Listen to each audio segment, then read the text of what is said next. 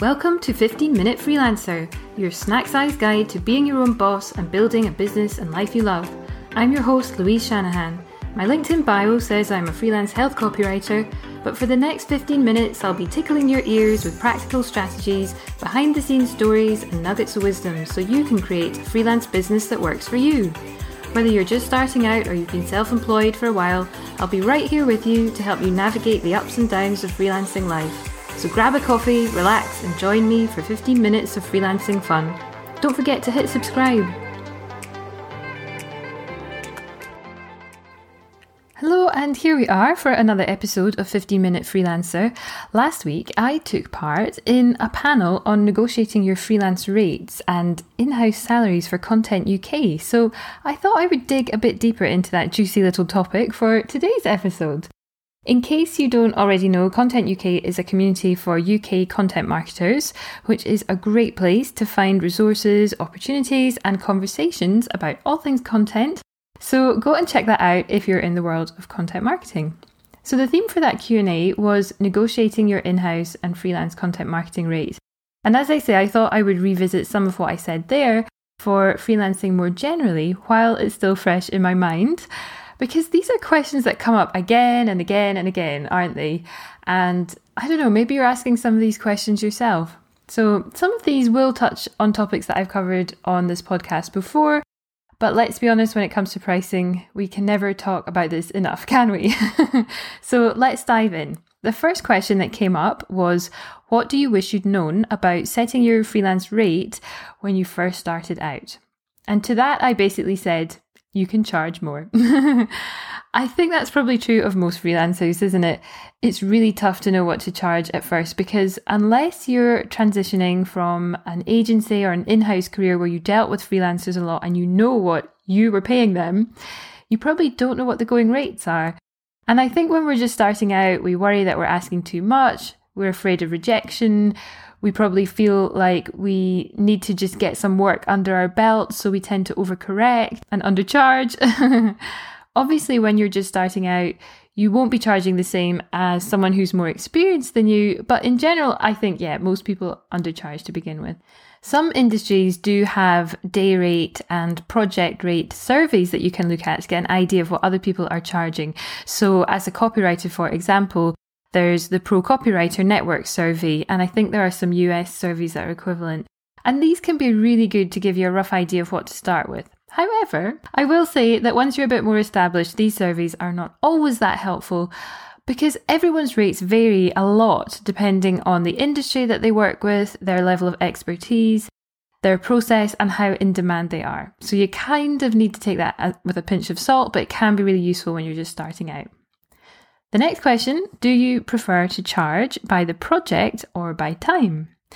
And I think both work. I personally prefer to charge by the project most of the time because it focuses on the overall value of the work rather than on how long I spent doing it.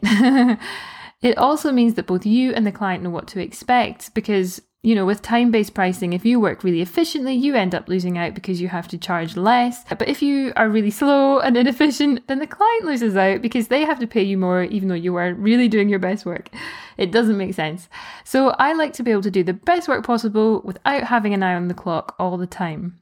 That said, if I'm working on a project where I think there might be a lot of collaboration needed, or there's likely to be a lot of back and forth with different team members, then I sometimes do use a day rate, so I'm not worried if we need to change the plan a little bit. Sometimes you need that extra flexibility, don't you? Sometimes I want to give the client and myself the space to explore different avenues that might come up in research, rather than thinking, my project fee only accounted for X number of days, so I'll not bother investigating this any further. In this case, I usually give the client an estimate of the number of days that it's likely to take, and then I'll let them know when we're getting close to that point. Now, the next obvious question is, how do you actually figure out the price though?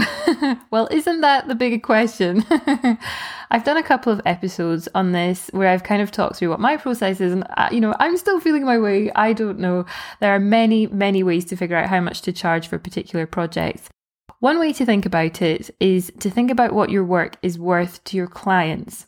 That means understanding what problem you solve for your client, how do you do that better than anyone else, what makes you different, and then thinking about what price the market can bear for that service. Then you might consider how much you want to make each year or each quarter, how many days a week you want to work, and then you divide how much you want to make each year by the number of days you want to work, and that will give you a benchmark daily rate. Then you can use that to figure out how many days are needed for the types of projects that you want to do, and use that to create a rate per project.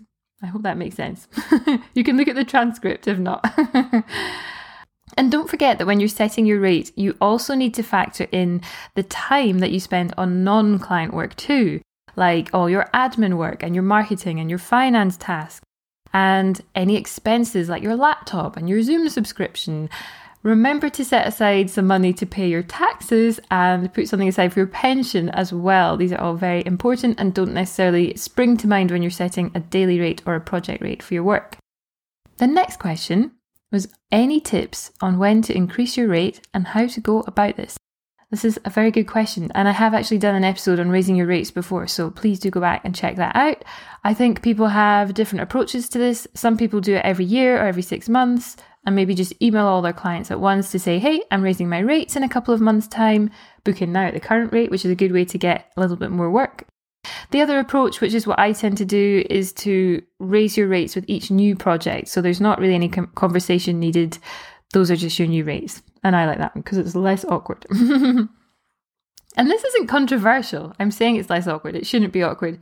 It's not controversial to raise your rates. Most people get salary increases every year, and we have to think about inflation. And of course, as you gain more experience, you're delivering work at a higher level. And that is crucial. You should be continuing to deliver work at a high level. And your clients will be doing the same with their customers too. It's really just part of running a business. But as I say, it does feel a bit awkward. So if you need permission, please consider this your permission. Other ways to kind of pay yourself more that don't actually involve increasing your rate are to improve your processes so that you can spend less time on each project. So your hourly rate would work out higher. Or you might reduce the scope of your services or agree a longer turnaround time, so you're actually getting paid more for the work that you're doing. You might also offer more strategic services or consultancy where you can charge a higher rate for the work that you're doing. How do you approach scope creep? Do you charge more? Oh, this one is so hard. I personally find it so difficult to stick to the initial agreement because sometimes it just makes perfect sense to me that projects change a bit as you get into them. I guess the key is for us to remember that it's not just on us to try to make up the time or somehow just manage all the extra work that needs to be done. It's a conversation that needs to be had with the client. And hopefully, if you have a really clear contract that sets out what's to be done, by when, how much that will cost, then you can simply refer back to that at any time a client needs something extra. Sometimes though, there might be small changes or a slight delay or someone got sick or, whatever, and you might be happy to absorb that. I like to make sure that I've charged enough so that I'm relaxed about these little extras and these little flexibilities, let's call them. If you already feel resentful because you haven't charged enough in the first place, then you're more likely to feel like you're being taken for granted.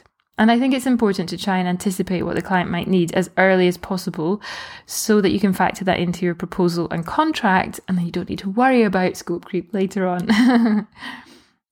You can also add in clauses to your contract to help avoid scope creep. So you may have heard of a thing called a pause clause. And the way that this works is if a client is taking ages to provide feedback, for example, then you can say, that's absolutely fine, but there will be a small fee to restart things because I'll need to rejig my calendar. That might have a knock-on effect on other projects, and I'll need to spend a little bit of time refamiliarizing myself with the project. So if you have a pause clause in your contract, you can charge a little bit extra just to cover that. And yeah, as always, clear communication is really important. Just have the conversation with your client. Most of them aren't trying to get one over on you. I honestly believe this is true. They may just work in a different way. They don't realize what life is like as a freelancer when you're juggling lots of different projects, or you just have different expectations. So just have the conversation and figure out a plan together. Next question is, have you experienced imposter syndrome when it comes to setting your rate? I mean, who doesn't? I think everybody probably feels a little bit uncomfortable talking about money at some point. The main thing, as I've said before, is that your client's budget isn't about you. It's not that you're too expensive. It's not that they're being stingy. I mean, it might be, but in general, I think it's helpful just to take the emotion out of it if you can. I think it's really hard because freelance pricing is such a closed book. Our processes are so different, and a client might speak to 3 different freelancers and get 3 completely different quotes. So it's very hard to compare when we're all doing different things. I think you just have to figure out an amount that covers your bills and your financial goals, makes you feel excited to do the work, maybe a little bit of a scary amount to say out loud. If you have clients who are happy to pay that, then you can start increasing it gradually. So it's kind of just about being confident, having a proven process, and leading the conversation. You're hired as a collaborator, not an order taker. And I think when you can get into that mindset, then the imposter syndrome will gradually be squashed back into its box. Somebody else asked, how do I show value when I'm often getting told that I'm too expensive? This is a good question. It's about finding your Goldilocks number, isn't it? If everybody says yes, then your rates are probably too low. But if everybody is saying no, then maybe you're getting a bit carried away. I'm sure I've heard people say that the sweet spot is getting rejected about 20% of the time. So yeah, if it's a lot higher than that, then maybe it's a sign that you need to rethink your fees or try to find a market that's a better fit if that's what you want to get paid. If you're trying to sell a £10,000 project to a client that's still using the free version of Zoom, then no matter how well you negotiate, it's just not going to work out. You've got to be realistic. Ways to show value, whether you're speaking to a new client or you are raising rates with existing clients, would be to have a proven process that you can talk through where you explain exactly what you will do and how that will get results for your client. Having testimonials from previous clients who can attest to how amazing you are to work with, and having stats that can show the impact that your work has had in the wild, if that's appropriate. It can also be really helpful to get positive feedback throughout each project as well as at the end, so you've got that smile file to refer back to as well. And that might be something that you just look at yourself to give yourself a little confidence boost before you go into these conversations, or you can pull out some of those quotes to share with the client. The final question was, what are some tips for feeling okay with turning down work that doesn't align with your rates or goals as a freelancer? I'm pretty firm about it, but a little voice always says, what if you never sign up another client again? Oh, this is the perennial freelancer dilemma, isn't it? What if I never get another client? But that doesn't mean you should say yes to everything. It probably means you should do a bit more marketing to find more of your favourite clients. So I try to remind myself that when I say yes to something, that means I'm saying no to something else. So if I say yes to this project, what am I saying no to? What will I not have time to do? Having some values or criteria can also help guide your decisions. If you've really thought about what kind of clients you want to work with for a thriving business, then it's easier to say no to anything that doesn't fit, unless you want to, of course. If it doesn't fit, then you can refer it on to someone else and it might be a good fit for them. If you say yes to everything, though, you'll have no time for the projects that you really want.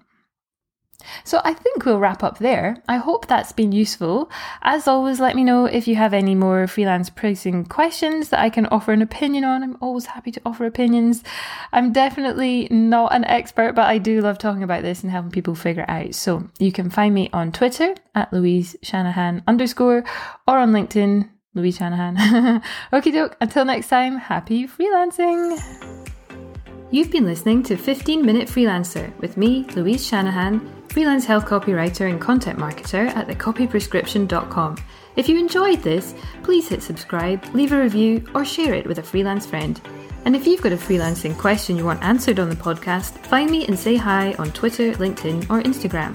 Thanks, and until next time, happy freelancing!